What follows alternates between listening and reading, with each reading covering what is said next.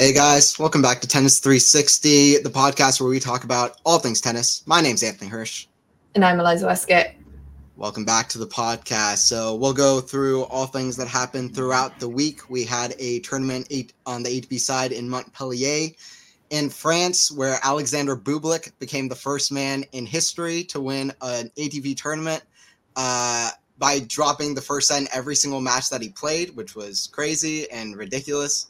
And did you ever expect that Alexander Bublik would be the guy heading that stat of ultimate mental fortitude?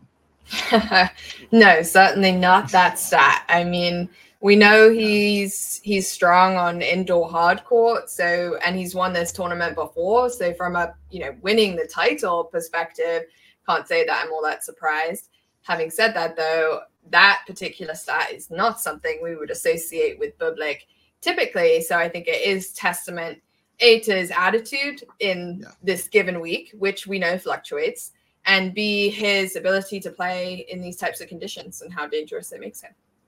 Yeah, I agree. Like, he's very good on faster conditions. We saw how well he did on grass courts last year when he won a title in Halle, his only 500 title in his career so far. He loves the fast courts. It's the fourth title that he's picked up.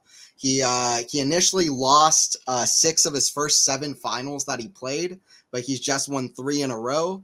On his side, did Alexander Bublik, and he beat Borna Coric in the final, played a really good match, and even though he was struggling, he came up against great players. We had all the top 4 seeds in the semifinals, and he had to play some really good players on the way. Had to beat Auger-Aliassime on the way in the semifinals as well, who's always tough on indoor courts, and he was playing well this week. And then the final, Borna Coric was playing very well as well. In fact, Coric came back from 1-4, 15-40 down in the first set. Bublik seemed to be completely outplaying him. Then Bublik started making unforced errors. Coric was starting to be the aggressor, and Coric kind of made a comeback, and that makes it even harder to come back after losing that first set. But Bublik managed it anyway. And, Bublik was doing really well to kind of mess up Coric's rhythm, I felt like, in the match. And he's the ultimate messing up of rhythm kind of player is Bublik.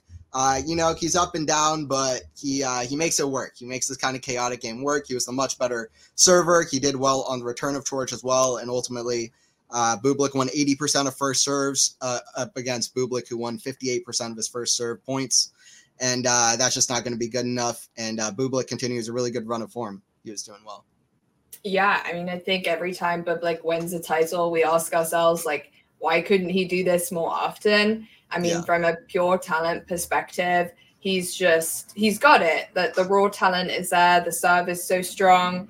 He has such good hands. And, he reads the game well, like, when he wants to show up. So I think in general, like, he's one of those players that we put in a bucket of, like, wish you could show up week in, week out, wish you could show up at the slams. But, it's all on his terms. And when he wants to show up, he certainly does. And he does so in style. And yeah, I mean, he's just a pleasure to watch when he's playing well. And I think it's great that we continue to see him win titles. I think is it his 4th title now to his name? 4th title, yeah. Yeah, like, there's not that many active ATP players who have 4 titles to their name. And so he's certainly someone that's a force to be reckoned with. You never want to see him in your part of the draw because you don't know what type of energy he's going to turn up with. Yeah. And I do think that win over Auger-Aliassime was a big one. I think I am not mistaken in saying that Felix had won something like 50 hard court matches in a row after winning the first set. So, he is someone to contend with on indoor hard court conditions. And so for Bublik to overcome that is, again, a testament to his playing style and ability, and apparently his mental fortitude this week. So, he's an entertainer that I think we can all appreciate. And, we love it when he wants to turn up. That's about it. Yeah, it is entertainment because I like a wrench in the gears player like a Bublik or like one of these guys to show up because, tennis happens week in, week out, and, it keeps things interesting. It keeps things fresh. I like these kind of players, like a Gael Monfils, like a Kyrgios, like a Fognini, like these players that kind of mix things up. And, are great talents as well. And he's a great talent. And when he's able to really fulfill that potential, I think it's really, really cool. But yeah, I mean, it was a great tournament from him on these kind of faster conditions. And that stat from Auger-Aliassime is ridiculous, but just shows how streaky he is. Bublik streaky, and when he's in a form like this, it's really tough to beat him, I think. And then so that was kind of Montpellier on the men's side, and then also we had a tournament on WTA side at the Thailand Open, where Diana Schneider beat Lin Zhu in 3 sets. 19-year-old Diana Schneider, right out of college. Her second final, she got to the final of the Ningbo Open last year, lost to Jabeur in straight sets in the final there. And, she was playing some really good tennis. She took out the first seed, Magdalene Net, in the first round. Lin Zhu had not dropped a set to the final, but Diana Schneider is able to get the win in 3 sets. And then Lin's tournament in Austria. Did you have any comment on the tournament in Thailand, or what are you thinking about Ostapenko as well winning in Linz? Yeah, I mean, like a great 250 tournament for Diana Schneider, her first WTA Tour title. I mean, I think she showed some solid performances in Australia as well, and is kind of digging her way in to, the WTA Tour and getting used to life and competition at this level. And I think it's great that she can, get off to a positive start and get a title under her belt. Hopefully that does her wonders in terms of confidence, and we'll continue to see her flourish. I think she's a really fantastic young talent, a really nice young woman.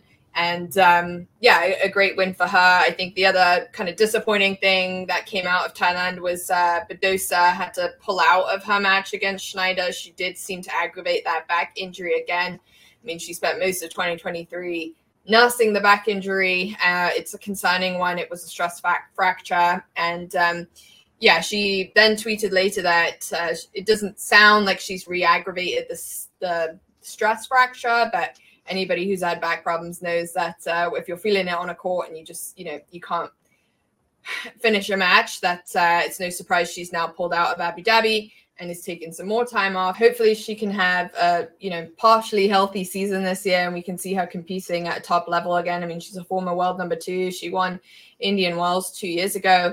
So it's just a shame to kind of continue to see her struggle on the injury front. But, hopefully positive signs in the sense that the injury doesn't seem to be worse than it was when she got there, in the sense of re-aggravating. So fingers crossed she will be back. And then, as you mentioned, Ostapenko. So our 2 Mavericks on the tour, and Bublik and Ostapenko winning titles this week. Love them or hate them. Their performances when they're on are brilliant. Ostapenko just, has a style of tennis that I think it's hard not to love. If she's on, it's wildly entertaining. It's outrageous in moments, and it's brilliant. And she has won 2 singles titles already this year, has a doubles title under her belt, and also got to a Grand Slam doubles final. So she's having a great start to 2024. She's up to world number 11, thoroughly knocking on the door of the top 10. And, I think she's reinserting herself in the conversation of top women's players. And if she can continue this type of form through, kind of the next Masters 1000 tournaments, then certainly I think we'll see her inside the top 10. And we might associate her with being a great hardcourt player, but lest we forget, she is a Grand Slam champion at the French Open. So she definitely still has the skills on clay. And I don't know. I mean, I guess my question would be, is she a name that we would seriously consider as a Grand Slam title contender this year? Can she be a Masters 1000 winner this year? What's the trajectory of her season look like since she started in such a strong way? Yeah, well, I think certainly Masters champion seems certainly very possible, especially with this kind of momentum and run of form that she's on at the moment. It's also very confident tennis that she plays. Yeah. And it's that confidence that you really kind of, I think, is very likable and you want to latch onto when she's playing. And, her best win percentage actually comes at Wimbledon. You mentioned clay and hard courts. Her best win percentage actually at Wimbledon. I remember the numbers. It was 67% at Wimbledon to 61% is her second best, which is Roland Garros and also I think one of the hard court majors. So, I think that she the pace of her shot works well on grass, but I think people also underestimate how well big hitters like Ostapenko can do on a clay court as well. And she loves to clay, and we'll see how she can move to there.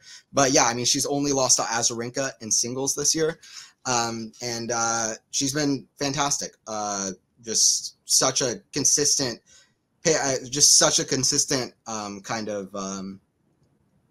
consistent aggression that's always landing in the court. If you look at the stat sheets, her winners to errors is very solid.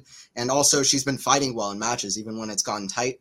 I remember her match was, I think, against Pliskova, was it in Brisbane?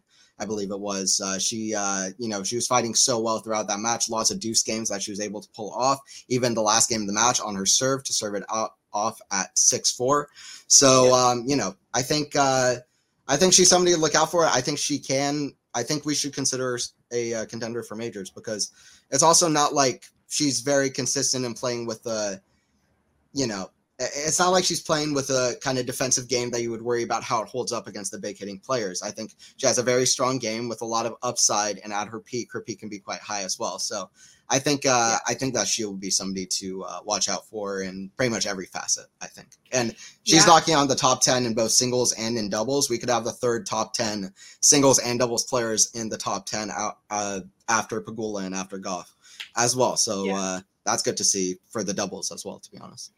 Yeah, it's awesome to see. I think I've also seen a little bit of translation of those double skills into her singles game. I feel like she is coming into the net more, and she's displaying really good use of her volleys. And I think that, only helps to improve and progress her game. And, in terms of the women who are one-time Grand Slam champions, that are currently active on the tour, I do think Ostapenko can sometimes be a name that gets a little bit forgotten or swept under the rug, because she did win it at such a young age. And the names like Raducanu or Rybakina get more attention, or even Krejcikova has wanted to insert herself in the mix more, as a Grand Slam champion. And I think, yes, the level and performances since then hasn't been quite the same, but I do think we should give her credit that A, she's still very young, and B, she has dealt with that, kind of, I guess, fall from grace, and in a way has been willing to kind of keep plugging away, stay true to her game and kind of who she is, and has had the confidence to kind of continue to play the style of tennis that, is her brand. And when she's fit, when she's healthy, when she has that confidence, we know that she can beat the best players. I mean, she's one of Iga Swiatek's biggest nightmares. And I certainly would love to see another matchup against, a Sabalenka or Rybakina sometime soon. I'd be curious to see how she fares again against Coco Gauff, because she didn't really show up in that match at the US Open last year. But, she has the weapons to take down some of these bigger names that are in the top 10 of the WTA list. And I just wouldn't be surprised if she gets hot on a 7-match win streak, and there's some, the draw falls apart as it did in Australia, and she finds herself back in another final. And, I know not everyone's her biggest fan, but I'm always a fan of the characters and the personalities and the people that go about doing tennis a little bit different, whether that's her outfits, her baking page, just, how she expresses herself on court. I'm a fan of those types of people, because they help, spread awareness about tennis and, grab people's attentions and start conversation, whether it's good or bad. And so I'm certainly rooting for her to get a number 2 Grand Slam title. I think it would certainly mix things up on the WTA side and make for a very interesting tournament. That's for sure. Yeah, it would spice things up. You want kind of that kind of addition on the tour, even if not every player is kind of just, this kind of Ostapenko type, or this kind of even say Rune type on the men's side, where they're a little bit more controversial and you never really know what's going on with them. So even if you don't want Sinner and Alcaraz, or if you don't want Rybakina and Sabalenka and Swiatek, everybody at the top to be like that, it's always good to throw an Ostapenko in there to cause a little bit of trouble and mix things up a bit. I think it's good. And, I think Yelena is somebody that I think a lot of people underestimate as somebody who's just kind of, I think people see her as an all or nothing player, but as you said, I think she is mixing more stuff into her game. And I think that she is, just varying herself better. And I think she is a better player now than she was in 2017. And I think that is a big statement to say that she can win another major and she can win another Masters. And I don't see why not. And I think it's true that people see certain personalities, they just like write the player off. But it's like, right. you know what? Ostapenko's confident. I think that'll do her good for a major. If nothing else, she's confident. And you mentioned the dresses, and I think it's hilarious. So yeah, and she's shown she saved match points in her bid to get this title in Linz. Again, you mentioned like her mental fortitude and resilience this year has been impressive. I mean, she's been able to put runs of 3 to 4 matches, 4 matches, 4 to 5 matches impressively together. And so to me, like, again, it just wouldn't be out of the blue if we saw her in around the mix, quarters, semis, even into a final at some point this year. Because I also look at some of the names who are above her in the WTA top 10, and there are a couple names in there that feel like they're getting a little cold. If you want to be truly honest, Pegula hasn't had a great start to the year. She's injured. She's missing out on the Middle East swing. Then we've got Jabeur, who's just not, really been able to show up since Wimbledon of last year. And so there are a couple of names who we have question marks over. And it just could be poised perfectly for an Ostapenko to kind of come in a little bit under the radar without some of the pressure that those other names are facing, and put a mighty impressive run together. So if I was a bookie, I would be giving good odds on that. Yeah, I agree. I mean, also Vondrousova is somebody who's just not really been finding the form recently. Zhang just climbed into the top 10, but we're not sure if she can right now maintain that. We'll see. So I think there's plenty of opportunity for Elaine to step in. To be honest, I think if she's playing at the level she's at, I don't know if I can name 5 players period that she can't beat. So I think that if she maintains this level, she should be able to climb up. And that level, after she saved a match point versus Towson, she would only lose 13 games in her next 3 matches. Beat Alexandrova in the final. Alexandrova needed a good run, so it was good to see her in the final. Got through a 3rd set tiebreaker against Becker in the semis, which was very close and tight. That was a good win for her. Becker also really likes the fast conditions, doing well on the indoors. Also a good run from her to the semis. But, she was very aggressive, but very consistent as well. She was doing great on serve, 74% of first serve points won, and she got 7 breakpoint chances, converted on 3. Alexandrova just got 1, converted none. And Ostapenko's serving great, and she has all the confidence in the world, and that's just really good to see for Ostapenko in general. All right, and now for the weekly power rankings. So these are very different from the ones that we had for the Australian Open power rankings that we were doing throughout that event. I think the rankings got really crazy. Now we have the kind of regular customers back in the mix. We've got Sinner in there. We have Medvedev. We have Djokovic, Zverev. I got Hurkacz a little bit above, but you got Alcaraz, but pretty similar in general. Fritz. Then I got Alcaraz and Rublev. And then I decided to give a nod to Bublik because he had a fantastic tournament in Montpellier. I think he's running on some great form momentum, and I think he's defending some points from Wimbledon and from Halle as well. He's also defending points from a title in Antwerp towards the end of last year, where he beat Arthur Fils in the final. So those are a few points: 200, 250, a 500, and also 4th round of Wimbledon. So I think that we'll see if he can defend those. But even if he doesn't, he has 5 months to add points on. So I think he's heading potentially to the top 15 if he keeps on this level, which I just think that he deserves a nod because he's playing fantastic. He beat FA and Schwartz this year, this week, and those are tough players to beat. So I thought it was a good run from Bublik, and then also Demonor is in the mix as well. Do you want to give your ATP power rankings? Yeah, I mean, look, my top 8 didn't change from last week. We didn't see most of these guys in action, so we're anticipating performances from some of them this week, and then the rest next week. So kind of hard to have any movement there. But I also gave a nod to Bublik. I slotted him in my number 10 spot in favor of Tsitsipas, who I had last week in the number 9 spot. Khachanov, I moved up 1. I was impressed by his performances at the Australian Open. He is playing this week, so I'm just giving him a little bit of love as he's showing up and competing. But yeah, I mean, look, very, very similar thoughts. Bublik deserves to be a mention here. I guess my only cause for concern is we don't seem to see Bublik have great kind of back-to-back weeks. So when he wins a title, then maybe some of the down periods can come afterwards, or a little bit of a lackluster kind of attitude or struggling with motivation. I'm not sure what it is, but I'm not sure I would bet on him having a great week next week if he does decide to compete. But you never know. Again, those indoor tournaments he might fancy it, and you never know. Yeah, I was going to say it's kind of a nightmare for the power rankings. We should create an honorable mentions Bublik if he decides to show up this week section. Exactly.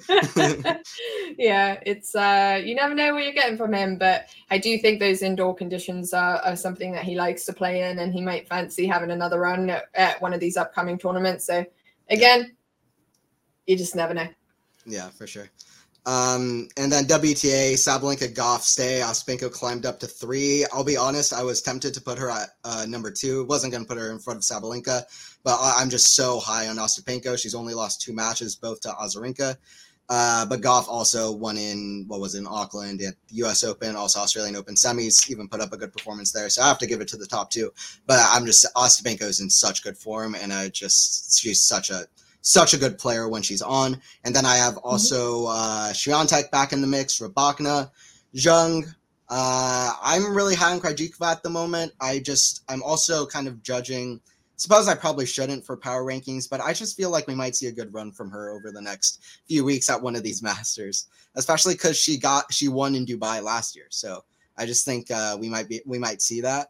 And then also I have Noskova at 8, and then Andreeva, and also gave a shout to Alexandrova, who hasn't found form, but she found form this week. So I want to add her in because I was glad to see her in a final because she's been losing a lot recently. Yeah, she hasn't had a great start to this year, but and honestly didn't really get to finish the year all that strong last year either. But we know she's a great talent and a great player, has sat around the top 10 in the past, and so great to see her get to another final and get a couple of wins under her belt. I'm sure that will help with her kind of mental approach coming into the next 2 Masters 1000 tournaments that are on the calendar. Interesting that we both have given a nod to Andreeva. I think that she is playing this week as well. Got a win yesterday. She, is now made the 4th round of 2 majors, one at Wimbledon, one at the Australian Open this year. She's just continued to show that she, it's not beginner's luck. She's meant to be here. She is really putting the work in, and the results are showing on the court, and she's playing a good game of tennis, a good style of tennis. She's only 16 years old. So I think a lot of really positive, exciting things to come from her. Linda Noskova, we've still got in our top 10. She came through qualifying in Abu Dhabi, unfortunately lost today to Sorribes Tormo in 3 sets. Sorribes Tormo can, again, be one of those players that's just like annoying and tricky to play sometimes, especially if you're kind of in difficult, windy conditions. Wouldn't be someone I would fancy playing in that type of situation.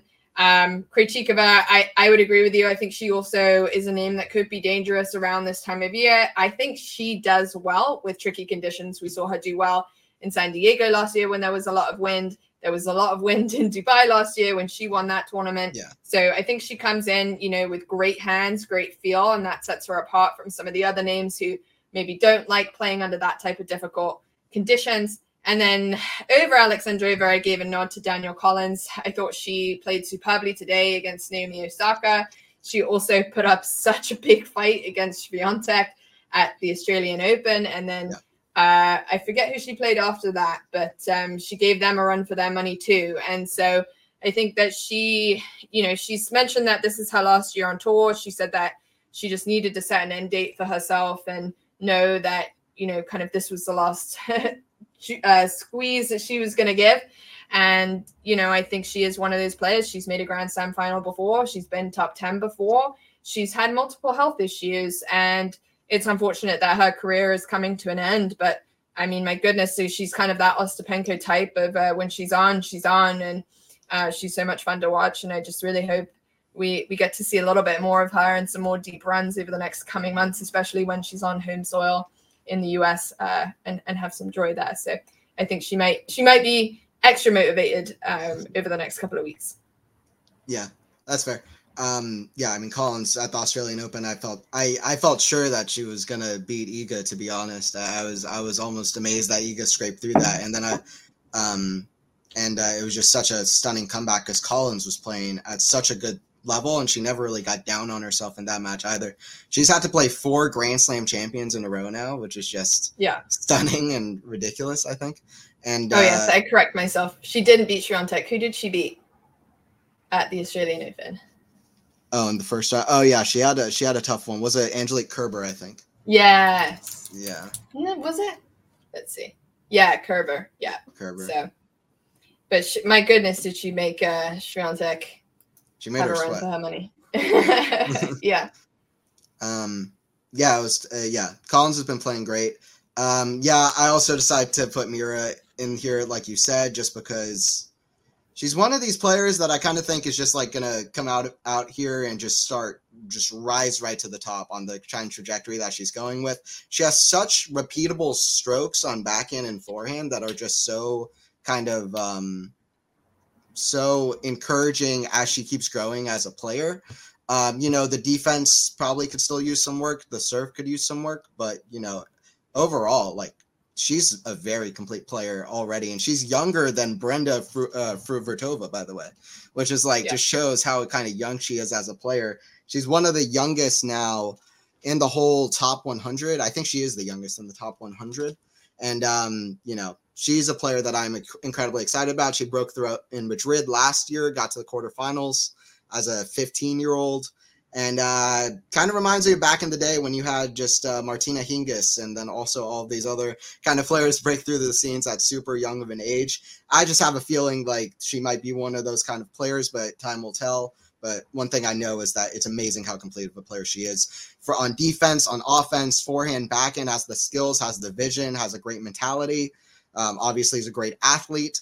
And, coming back from 5-1, 30-15 down, and match point down at 5-2 against, I forgot who it was, but at the Australian Open, that one Diane match, Perry. It just shows that she's different. Do you remember who that is? Because I can't remember Diane the name. Perry. Perry, that's it, right. Yeah. Perry, yeah. I mean, she's certainly a name to watch for. I mean, I hate to put pressure on a 16-year-old. I agree with you. I think she looks super complete for her age.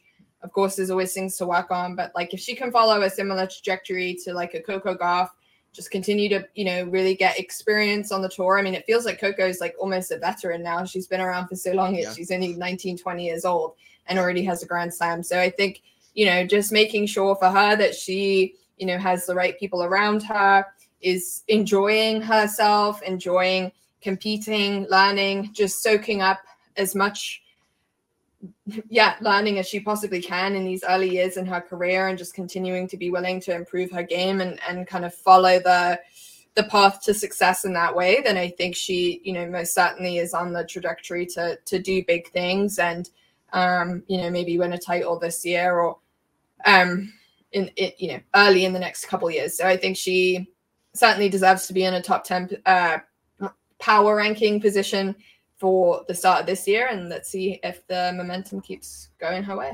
Yeah, and it's the fun thing about the power rankings, right? Because it's I think it's more of a fans rankings more than anything else. So just like these are players I'm excited about, and it's not necessarily like we like one player more than another, but it's like, wow, Mira Andreeva looks great right now. I kind of think she might do something next week. I'll put her in. Like it might be somebody who's 70 in the world, but we're like, you know what? She looked really good in her match. Right. Like, wow, she's hitting the ball crazy. I kind of want to add her in. So I think the power rankings are kind of good in that way. And overall, I think we have a pretty similar rankings, to be honest, for the power rankings. But yeah, Sinner and Sabalenka still stay at the top until further notice, until probably more of the 1,000 tournaments kick in. And then upcoming tournaments, we have a list of upcoming tournaments here. We've got a 500 tournament in Abu Dhabi.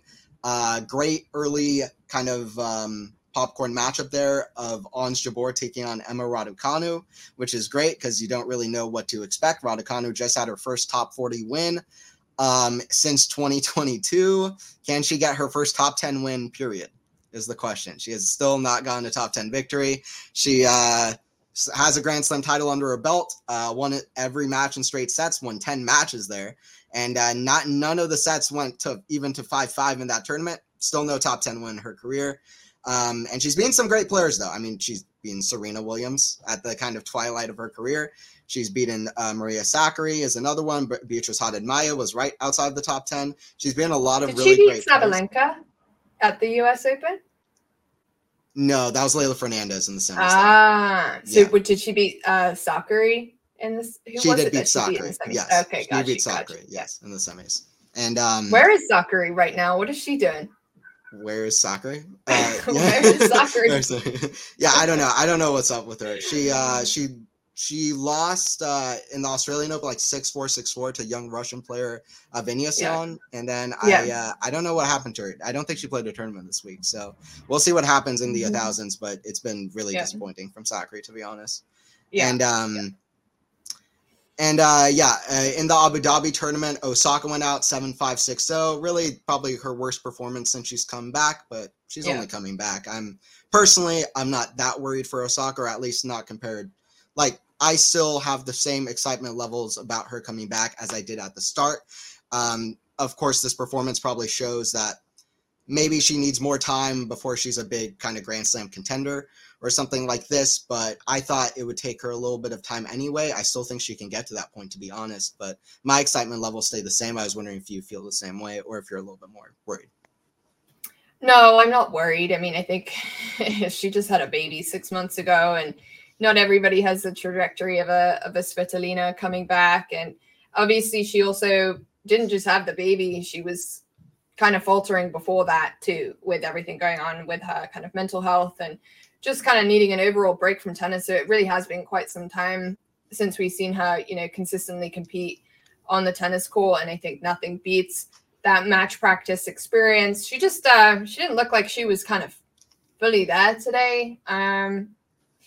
Yeah, I would agree. Not a strong performance from her. But then again, coming up against a Danielle Collins, it's a tricky player to come up against if you don't have a lot of matches under your belt. Somebody that's just going to pound you from the baseline, from the word go after every single shot. And, that's usually Osaka's game. And so Collins brought it to her. So credit to Collins. I think she totally, deserved to win that match.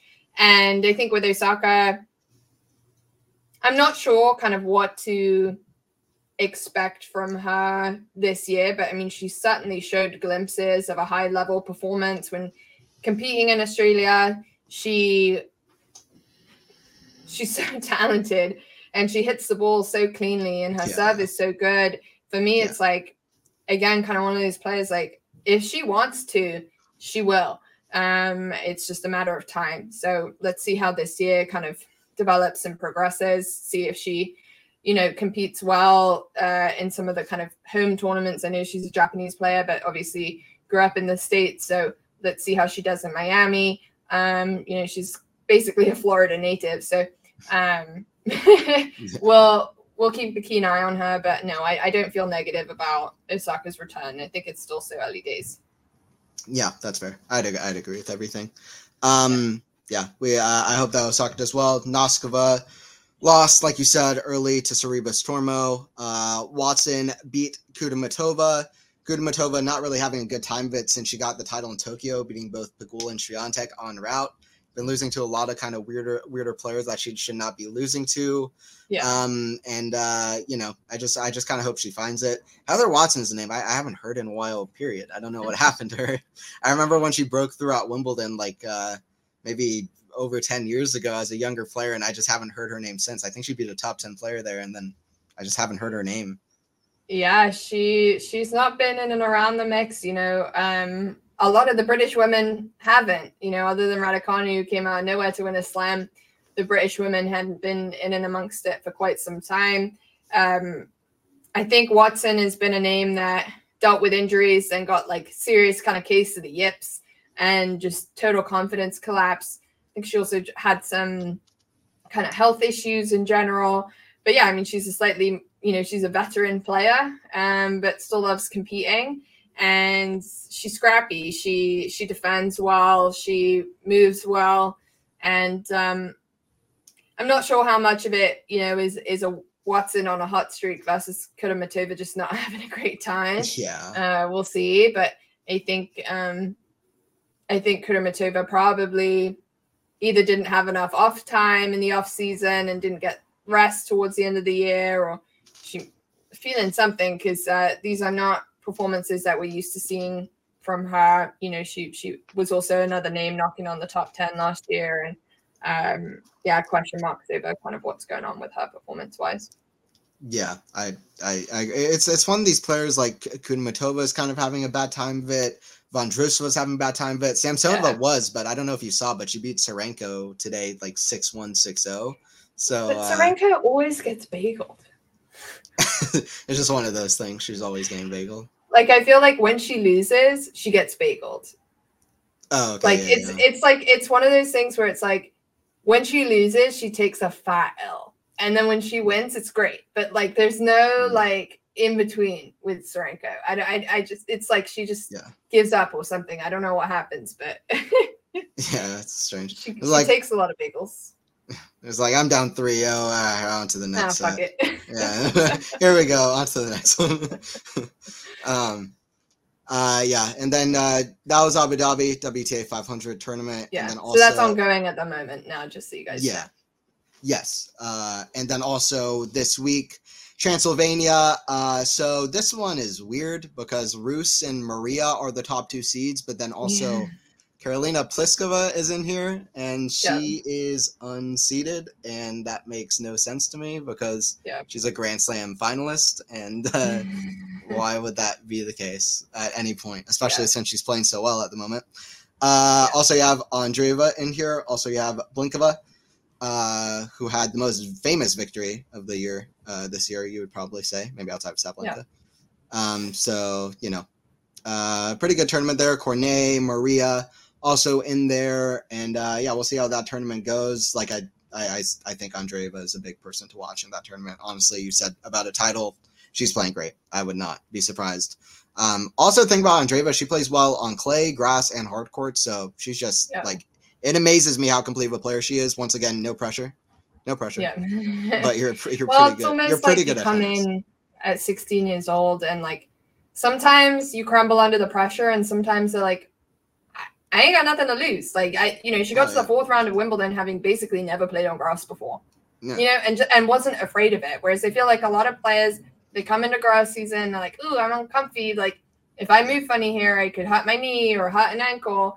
And they kind of play with a level of tentativeness. But when you're 16 years old, like you don't have that fear. You don't have that same caution to the wind in terms of your body. And if that works out for you and you don't pick up a knock and you don't kind of have a bad or negative experience, then that totally works in your favor from a confidence standpoint of like, hell yeah, like I can navigate all of these surfaces and I can do it well. And I mean, she slides well on all surfaces. I agree with you. Like her game style is just so impressive. And this field in Transylvania has got some good names in it, but these are not big winners. And so she could come through this field and she could win a title here for sure. She's got the energy to do it too. Because a lot of these names are, no offense to these ladies, older women. And that doesn't mean that they can't win. But when you think of Pliskova, Rus, Maria, they're all in their 30s. And so, that's just a different level of playing back-to-back matches. That a 16-year-old is not going to have the same level of tired legs after a match. That's some youth and in that's there. Totally in her favor. I'd agree with it. And also, it's the new WTA 250 rule that I think you can't have a top 30 player inside there. And I'm just like, I don't like that rule at all. It's a stupid rule. It's a stupid rule, because first of all, okay, so we want tournaments to do well. We want the WTA as a whole to do well. So why would we make it so that individual tournaments don't have the star power that other tournaments would have, even if they're bigger? And why are we dividing the tour in that way? It's like, that makes no sense to me personally. Because a lot of these tournaments too, by the way, they've been going on for like over 30, 40, 50 years. They have the history on them. A lot of people find them very important. A lot of people go every year in their home city and watch this tournament. And now you've taken out the big names that constantly go there. And it's like, why would people even watch? It's like, it reminds me of, for example, Djokovic playing in Belgrade every year. It's like, okay, well, what if he couldn't play it? It's like, That would be a travesty for that tournament, and watching the best player ever not being able to play in their city. And it's like, that seems to make very little sense to me. It appears to me like it's just kind of a way of dividing the tour and giving, just, I don't know. It feels like you're just taking away the star power from the main tournaments, I guess. And it just seems utterly stupid. And I don't understand why they have that rule. I don't get it either. I mean, again, it's like, I'm not saying the ATP gets everything right, but like, the ATP doesn't have that rule, and they're the ones who have had players in the past who notoriously play a lot of 250s and get a lot of points from it. I mean, Casper Ruud, like, we were having that conversation. He was a 250 king a couple years ago, and why not? Why not? And so a win is a win. And I'm all for giving players the flexibility on, where they want to play, connecting with fans in, local areas, local tournaments. And who are we to say kind of what form a player is going to be in and dictate, how many of those lower level tournaments they can compete in, because you don't know, the current state of affairs on a player's health. They could skip a 500, have a little bit of a niggle going on and want to test it at a 250 level and, get a couple matches under their belt and see how they're physically holding up. Like, that could be one reason why they want to compete. Another reason is just, as you say, like, some of these tournaments are really old tournaments that have been on the tour for so long. And I don't think the players understand it, and I don't think the media understands it. And it's just another one of those things coming out the WTA where you're just like, what are you doing? Like, there's no logical explanation for it. Yeah, I agree. There's no logical explanation. And I like the point you make about Casper Ruud, because honestly, I think like however a player kind of gets their points, I think people just underestimate how difficult it is to win those tournaments against those lower ranked players. It's like, anybody on their best day can play like top 5, top 10 level. And if you're in the top 100, anyone on their best day can play incredible tennis and would be very tough to beat. You have to beat some very, very high level players. And, I just think it's a weird way to divide top players from lower ranked players, and just keep top players at the big events. And it just seems like that's stupid to me. And it reminds me on the ATP how they've kind of, I don't know if you saw it this year, but they raised the points at all of the ATP events this year for the first time since 2009. And so now if you win a Grand Slam final, it's 1,300 points rather than 1,200, for example, and stuff like that. They raised the points up. So if you look at the ATP points Wikipedia, they've actually raised the points up. And but here's the thing. I don't actually have that much issue with that. Here's my issue. They lowered the points at every single form of a challenger event. They lowered all of the points there for all of the challengers across the board. And it's at least outside of the winners' points. And that just seems, and it's such a big disparity now. And it just feels like they're trying to divide the tour into two. It's like to make it harder for people to climb up. Because even like, it makes it so that it's much easier to stay at the top, and it makes it so it's much harder to climb up and to get those chances against players. So, I mean, it's complex. There's pros and cons, but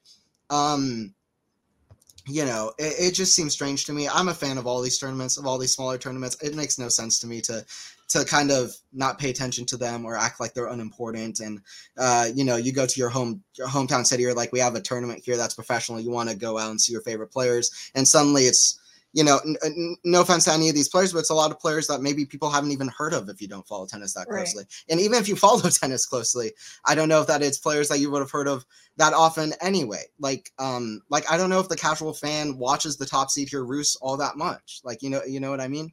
It's like, why are we doing this to tournaments? It just feels like it's completely going against tennis in every single way. One good thing about tennis is that there's events every single week. You never have to get bored. You can turn it on, watch it whenever you want. There's something exciting going on. Different players have their different stories. And also, it makes it ultra exciting if a player like Rus or Maria are able to win the event. And guess what? There are top 30 players in that tournament. So I don't understand it. Mira Andreeva really is kind of like a top 30 player at the moment, but the point still stands anyway. Yeah, I mean, I agree with you. I mean, I think tennis, like, it needs to be a sport where, yeah, you can move up and down the rankings and that there's opportunities to grow. And I think we've long understood that if you're outside the top 100, 200, getting in and around the mix, being able to financially support yourself, it's just getting harder and harder.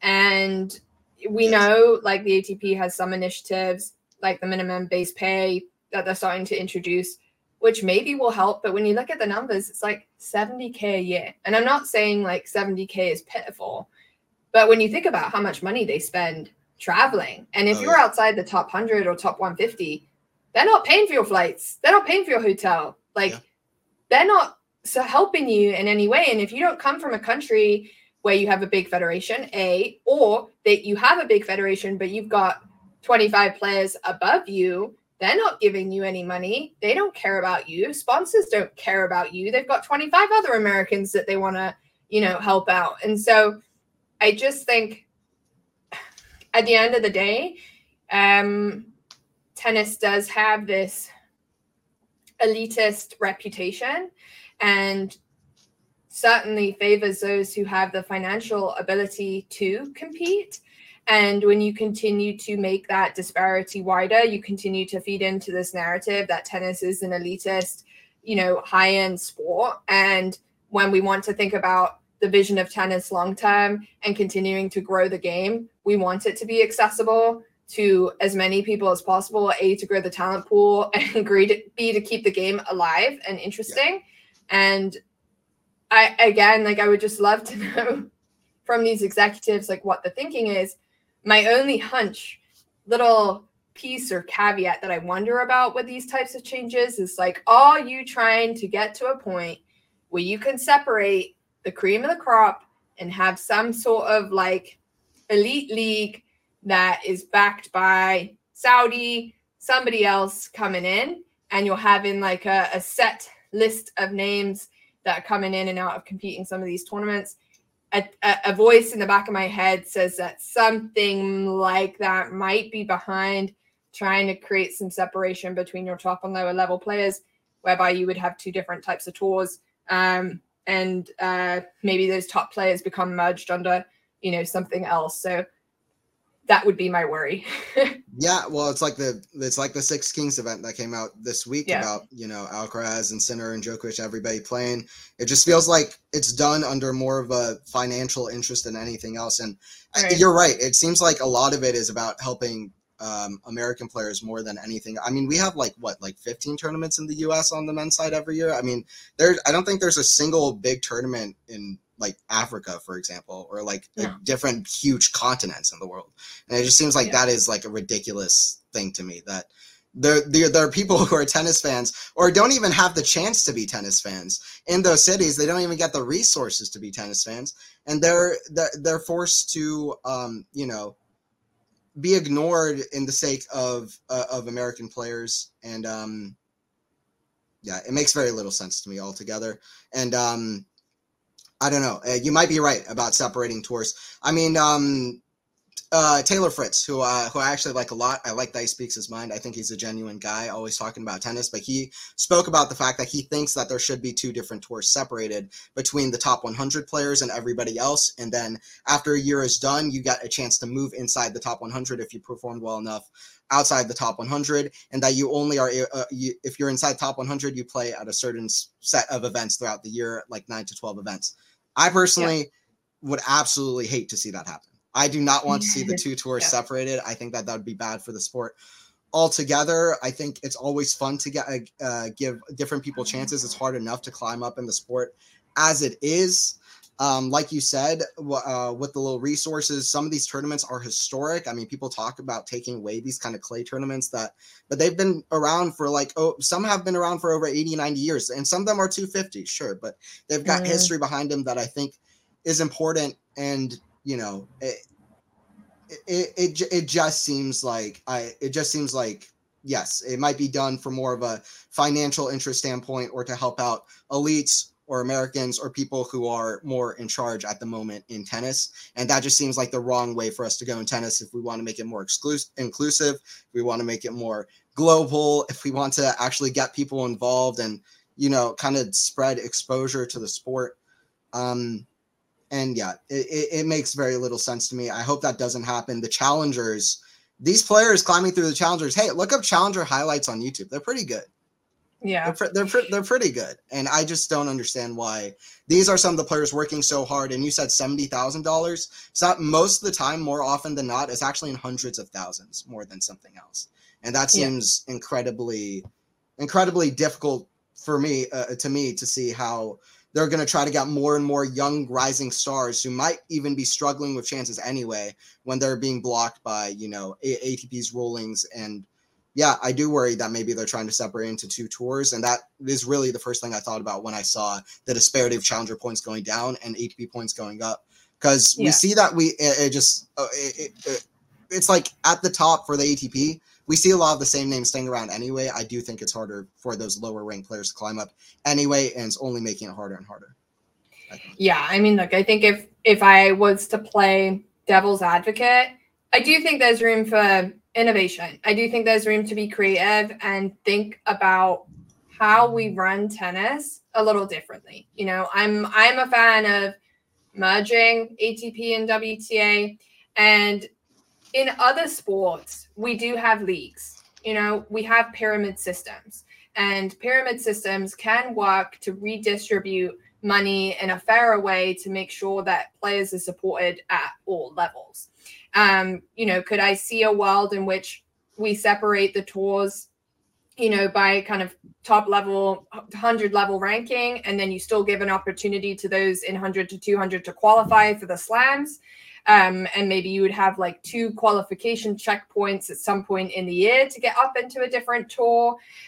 Would that mean that, players in top 1 through 100, they don't need a base level minimum pay per se, but the folks between 100 and 200 certainly do? Like, is there a way to, increase that funding for those types of players and allow the top 100 players to play for the bigger prize pools, prize money, and sponsorship, those types of opportunities? Because the needs of those players and representing them under a PTPA is just so difficult when you have completely different needs at different levels. So for me, it's like, I'm not necessarily opposed to reimagining how we organize the tours, how we go about players like health and wellness, how many tournaments they should be playing a year, how we're supporting them when they have families. I think that conversation is becoming ever more relevant for the women's tour.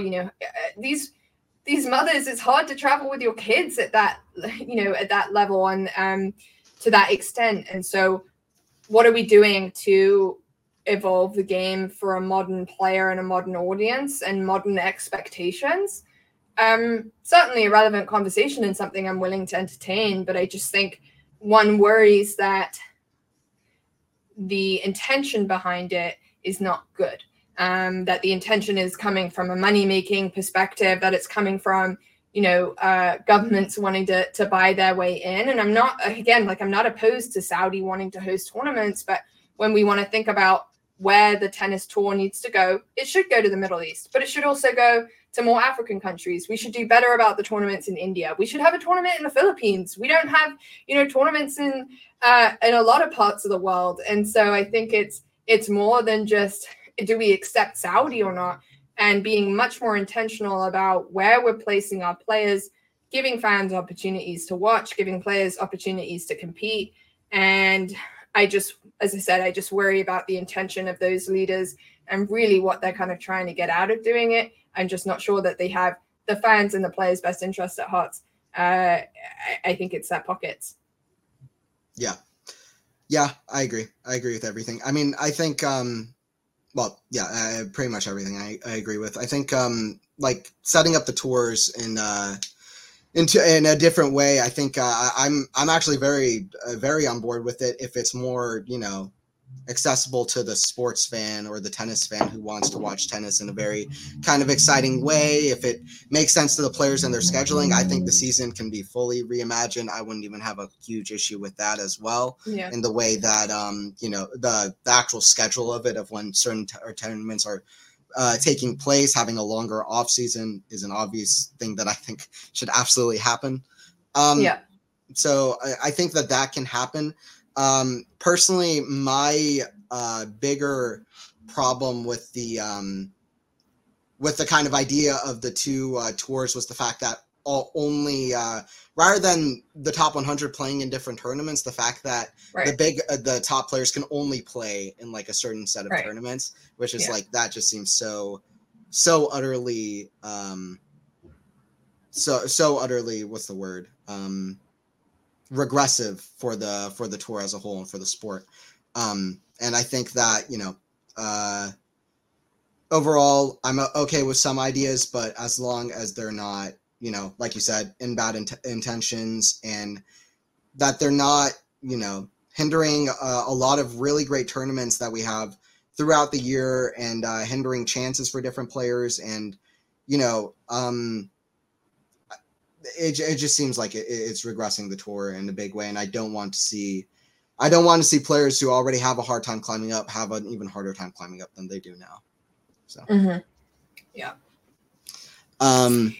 Yeah. Well, anyway, coming up that's next a good chat. week, Yeah. we do have back-to-back WTA 1000 tournaments. We want to talk about scheduling headaches. I mean, the men don't have a Masters 1000 tournament until Indian Wells. The women have two. I'm pretty sure you're right in saying that Qatar got upgraded from a 500 to a 1000. So that means they've got a 1000 in Qatar next week, and then they've got a 1000 in Dubai the following week. And then just less than 2 weeks later, we've got another set of back-to-back 1000 tournaments at Indian Wells in Miami. I mean, well, I don't even know what to say. But in Qatar, Iga is the two-time defending champion. She won it in 22 and 2023. If you go to the WTA's website, they have not published a player entry list, which, by the way, WTA is ridiculous from a marketing perspective. You cannot tell me that you don't know what your player entry list is next week. Lies. But you did manage to dig out some of those names that might be in the mix. Just really quickly on that. Just really quickly on that, though, it's like, it's so hard to find so many different things for WTA, whether it's highlights or whether it's stats or whether it's this or whether it's that. I'm a fan of of WTA and everything that's going on right now, and it's like it's scarce information that I just am not able to find no matter where I look online, and it just seems like I don't even understand why they're not marketing it well. I mean, I think at one point they had a plan with like Tennis TV to show highlights and now to show matches and stuff, and now they canceled that, and it's like, it's hard to watch matches, it's hard to know where to find information, and it's so easy if you look up ATP matches, they just like go right to like different stats and different things like that. Makes very little sense to me altogether. Yeah, I mean, they pulled out of that deal with Tennis TV a couple of years ago. It was such a bad move, and I mean, there's just so much going on there from a marketing perspective that's so disappointing. I don't think that it's not, that the women's game isn't interesting. I think tennis fans are tennis fans, and they'll watch, a Naomi Osaka play Collins. Like, why not? But, that's so difficult to find. I'm a tennis nerd. I find it difficult to find WTA information, WTA matches. I mean, for the very least, your 1000 tournaments the week before, you don't post the entry list. I mean, bare what? Like, that's the bare freaking minimum. And you know who it is. It's your top 64 players. I mean, are you joking? Like, it's so bad. It's so lazy. It makes the women look like shit. And it's not their fault. And for God's sake, their marketing budget is less than what they pay their CEO. And that is never right, in my opinion, ever. I don't care. I'm not just talking about tennis. If your marketing budget is less than the salary of your man in charge, your company is running things in the wrong way. Okay, it's just that's not a growth mindset. That's not how you scale. That's not how you get success. And even if Steve Simon is now going to take on a chairman role position, we still don't know where the WTA finals are. We said in October of last year, this definitely cannot happen again. They still won't announce where it's going to be. We're going to have another crap year of WTA finals, and it's just unacceptable. And I understand again, like, why have we got 2 back-to-back Masters 1000 tournaments at this stage of the season? It's ridiculous. There's a reason why the men don't have that. I mean, I cannot get on board with the way that they're running things. And I just want to be like, clear them all out because it all sucks. Yeah, it's just setting up the tour to fail, and it's in such a good place with the players, and yet they just can't really do anything to bring the sport up. And the marketing point is something that I so much agree with and have thought about before, is that like you're trying to, the thing is for the people and making it popular. It's like, why would you not do it in that way? It almost implies like they know they don't have fans there that are going to come and watch that tournament. I mean, I'm sorry to say it, but like, are you really telling me that Qatar and Dubai, you need Masters tournaments in both those locations? You think those stadiums are going to get packed? No. Yeah. And that's certainly not if you're not even going to publish who's playing there. Yeah, it's insane. I totally agree. It's just like, and then at the end of the tour, end of the year, you have like 2 or 3 months with absolutely 0 1000s, and it's like, it doesn't make much sense to me. No, not at all. Anywho, no. The usual names are suspected to be competing, but it's not official yet, so I guess we'll wait till next week's podcast. But hey ho, we do have ATP 250s going on this week, and they're actually pretty stacked rosters because there's not much other choice. So we've got the ATP 250 in Dallas. That's got a lot of big American names. So if you're in and around the Dallas area, seriously, you should go check that tournament out. We've got Tiafoe, Eubanks, Michael Mmoh, Jerome, Mickelson, Shelton, and Paul from the Americans. Then some other names that are in there include Manarino and Purcell, who's a fun watch. So some really kind of big hitters in the mix in the draw here. And I think that this will be a really fun tournament. I honestly was thinking in the car this morning, I was like, maybe I should try and get to Dallas this weekend because I just have a feeling like it's a good energy and a good vibe. Yeah. So excited for that one. I met the Dallas tournament director in Atlanta. And I had a conversation with her, and she was just so nice. And I was like, oh, how was Yibing Wu and how was like Isner and Fritz and whatever? And she told me about all the players and all the inside scoop. Oh, cool. And it was one of the best moments down there. So I was happy when I saw them move up to 500 because I love watching that tournament just on TV. And I'd love if you got a chance to travel, I think that'd be awesome. Yeah, maybe a little last minute decision. We'll see how it goes. Then we've also got a 250 in Provence. Top seed there is going to be Hurkacz. We've got Humbert in the mix, Davidovich, Fokina, Hachanov. Murray lost this morning. And then an interesting round 2 between Sebi Korda and Dimitrov. If we want to talk about young American players doing well, Seb Korda is the first American man born in the 2000s or later to get to 100 ATP wins. That's super impressive. There's not actually that many American names who have even done that, period. So, I think, again, he's a name that's been a little bit plagued by injury at unfortunate periods of time, but we continue to bring him up in this podcast as like an exceptional talent. And yes, the Shelton, Paul, and Fritz and all them are ahead of him at the moment. But I wouldn't be surprised if when it's all said and done at the end of their careers, if Korda is really the one that kind of, does some big damage on the ATP tour because he has such a good game.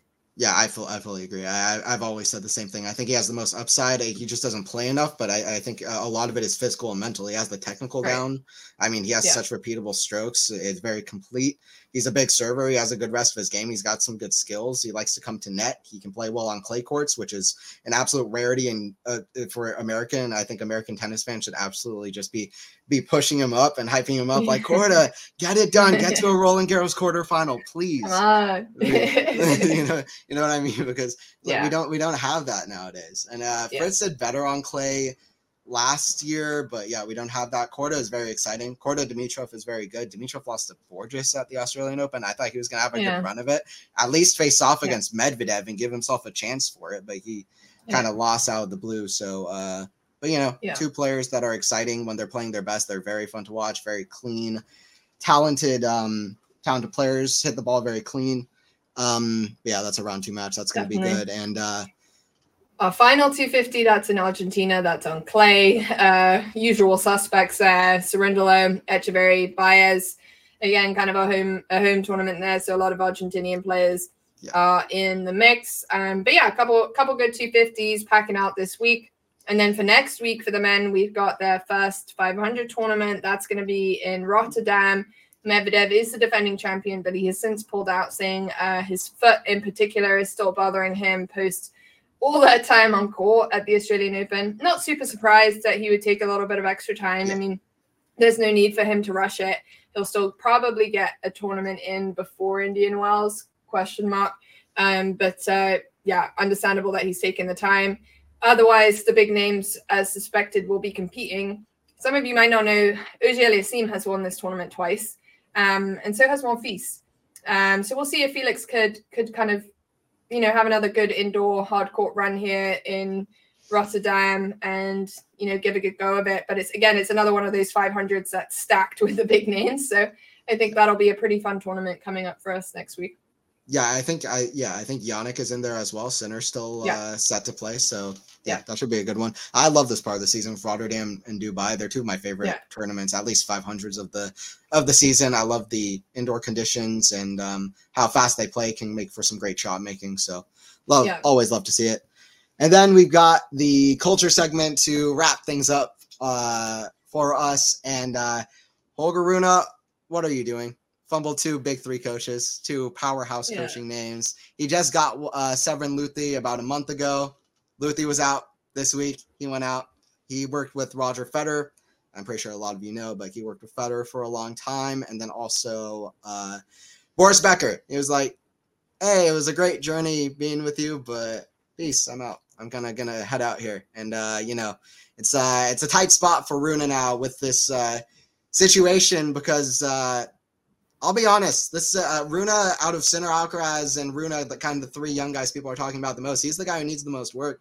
He's the guy who needs to work on his shot selection. He has a game that needs to kind of add big weapons to kind of match some of these other young guys coming up, like Sinner, like Alcaraz, even like some young guys below him. He's kind of lacking a big weapon, in my opinion, compared at least to the top 2 ahead of him. And it sucks to see for Holger, just in such a weird situation altogether. And, it just feels like there's weird things going on behind the scenes all the time with him, to be honest. Yeah, it does. And a bit of a trend emerging here because he kind of said hello and goodbye to Muratoglu twice last year. Before we all pile in on him, though, I think there are some logistical things going on. That it was already disappointing that Becker didn't make it to Australia. If you can't make it to the slams as your coach, that's concerning. And it sounded like from a kind of commitment and travel schedule, it was similar with, how do I pronounce his name? Luthi? Luthi. Severin Luthi. Yeah. Severin. Yeah. That he also couldn't quite commit to a full schedule, full calendar, like didn't want to totally be 2 feet in. And I can understand why a young player like Rune is like, no, like you need to be all in on me. Like you need to be fully committed to me and traveling with me and being at these big tournaments. That's why you're my coach. So for me, the question marks are around like, what decisions were you making when you employed these people? Because you must have known, they must have communicated in some way that they couldn't be there for all tournaments at all moments. Plus, it sounded like when they had Becker join the team last year, it sounded like it was going to be a short-term commitment anyway that then got extended because it was going well. But I didn't necessarily expect that to be something that he even came into this year with. So I don't want to pile in on him and be like, oh, he's a crybaby and he fires everyone because he's not playing well. I don't think that that's the case. I reckon he's probably not the easiest person to work with. To me, there's also a strange dynamic with his mum. If you look at the successes of Alcaraz and Sinner, their parents are not involved. You look at Coco Gauff, her dad stepped back, and Andy Roddick, tweeted about that and said how amazing her dad was at letting other people steady the ship and steer the ship, and that can be uncomfortable as a parent. But they're just, like even when you watch the Netflix documentary, his mom is involved at a level that I think would bother coaches, and perhaps is getting in his way without him really realizing it. You just don't want to have that many cooks in the kitchen. And I just feel like he needs someone that, is young, is energetic, is committed to him, that's excited about him, and that's going to be, ever present with him on the tour. And he's not found that in these two older guys. And it's an unfortunate time in the season to be looking for a new coach as well. So a lot of question marks about, what he's going to do and what his performances are going to look like. By the way, he had a walkover against Chorich in this week. Where was it? In Antwerp. And Montpellier. Montpellier, that's the one. Which I thought was not a good showing. He was down, I think, 1-4 in the second, and then went for the walkover. Again, like, to me, those are moments like, unless you have torn a muscle, broken a bone, you're literally immobile, just finish the last 2 freaking games, for God's sake. Like, and then he'll post something that with a tweet that's like #health first. And I'm like, really, bro? Like, just finish the match, unless you really can't walk, just finish the damn match. And I don't know what's next for him, but this does not bode well to having a good first half of the year. And I'm disappointed to kind of see the situation that he's in, because he is so talented. Well, it reminds me of Tsitsipas with his dad, also with his mom kind of stepping into the fray. It just feels like it'll distract you to have like somebody that personal with you. The focus has to be on tennis. With the mom involved, I just don't see that many positives, or at least that she can be like, you can have a family member involved, but why do they have to be on top of everything? And also, he did a magazine cover with him and his mom, which is kind of just that was so weird, strange. I don't really understand. I don't understand half the things that Rune does, so it's like, why does she even want to be in his limelight? Like, that's my question mark for her as well. It's like, let your kid shine. You don't need to be on the cover of the magazine with him. You're not the tennis player. Like, I understand her being involved in the Netflix doc. Like, that's, she travels with him, she's around, but it's just, it's a weird dynamic. And there's a reason why we don't see that from the top level players. It's strange. It just seems like Rune needs to figure out the focus. I'm glad you mentioned the injury, because I don't know if it was that bad of an injury, but he needs to figure out the physicality aspect of it. And it's like, I don't know why.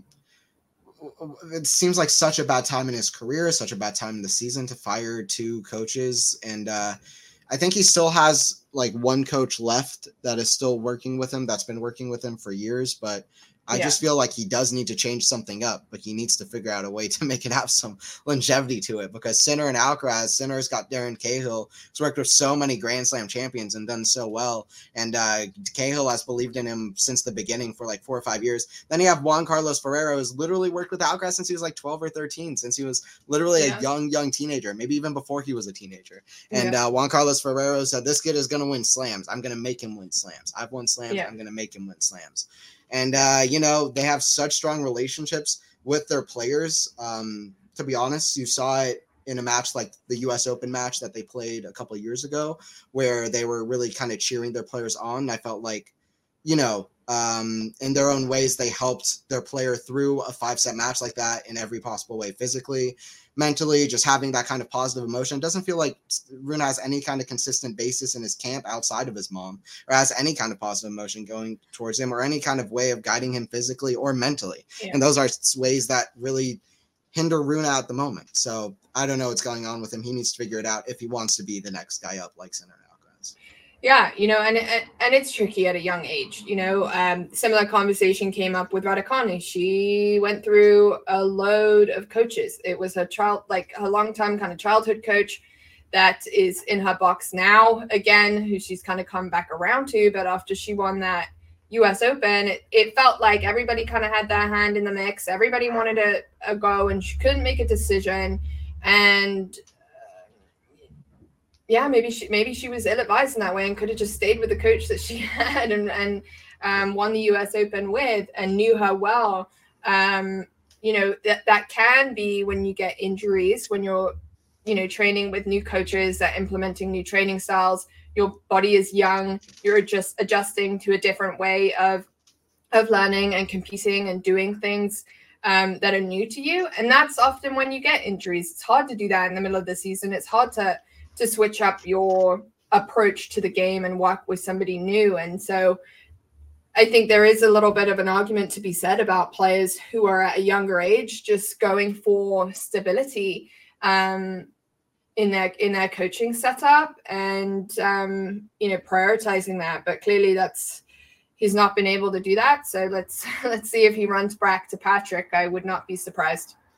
Yeah, and I don't want to make like too many comments on what's going on behind the scenes because I'm not there behind the scenes in his camp, really specifically in his camp. But something I would say about like the big three in general is that they something I would say about the big three in general and players that have kind of come to the top is that they, Federer, Murray, Nadal, and Djokovic all had the same girlfriend for many, many years, or now have married and engaged with a person for many, many years. They have for many years, maybe 5-6 years at a time, at least had the same coach. Even if, Federer experimented with Edberg, Djokovic got Becker, and then he got Ivanisevic, all of them stayed for like at least 3-4 years. They always had stability in their camp. That helped them because listen, how are you gonna work in such a fine margin, chaotic sport like tennis, day in, week out, year in, year out?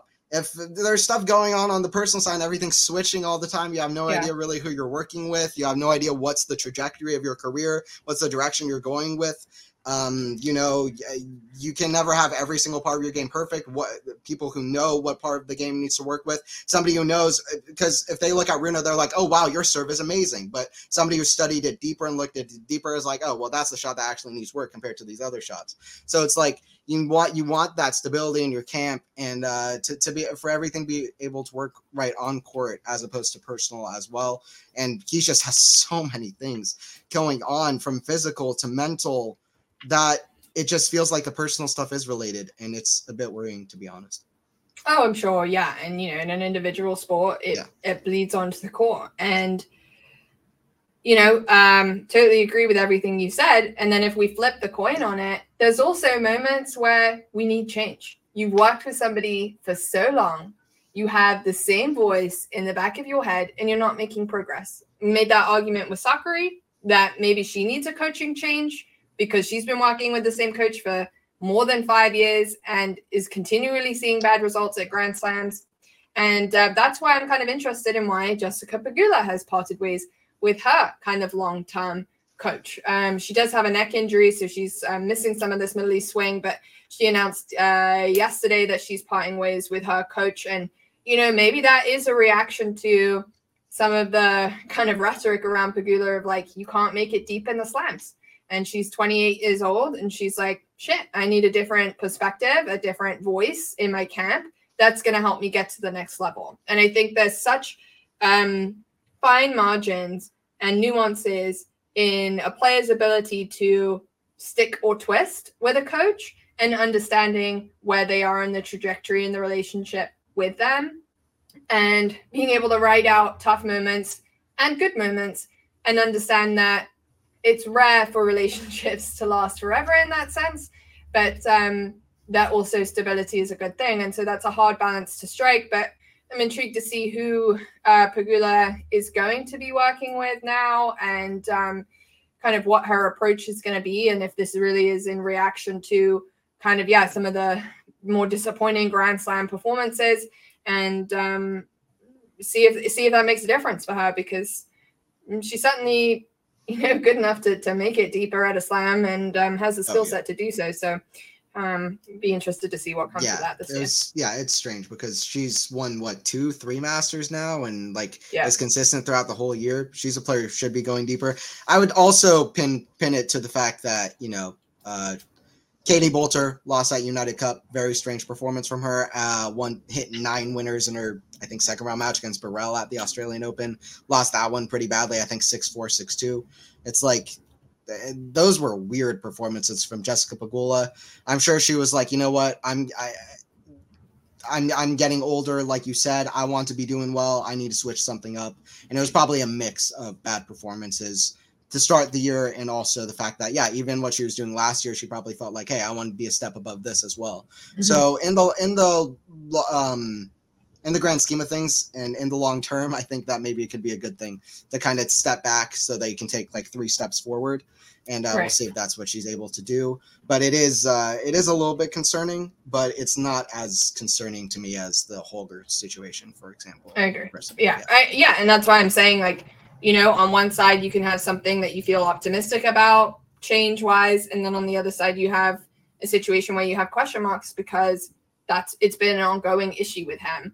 And so, I think, you know, same situation, probably 2 very different outcomes with these 2 players. We'll see how it goes. But also two very different stages of their career as well. So we'll keep an eye on it and we'll keep you guys updated. But I think that wraps us for today. We've had a long chat and we'll cover some more culture pieces next week. All right. Yeah. Well, appreciate everybody joining in for this week's episode. I've been Anthony Hirsch. I'm Liz Westcott. And don't forget to like the video if you enjoyed it. Don't forget to follow us on all of the podcasting platforms as well. If you're watching on YouTube, don't forget to subscribe to YouTube as well. And don't forget to do all of that stuff, share around the podcast. I'll see you guys at the next podcast to talk more tennis. See you at the next one.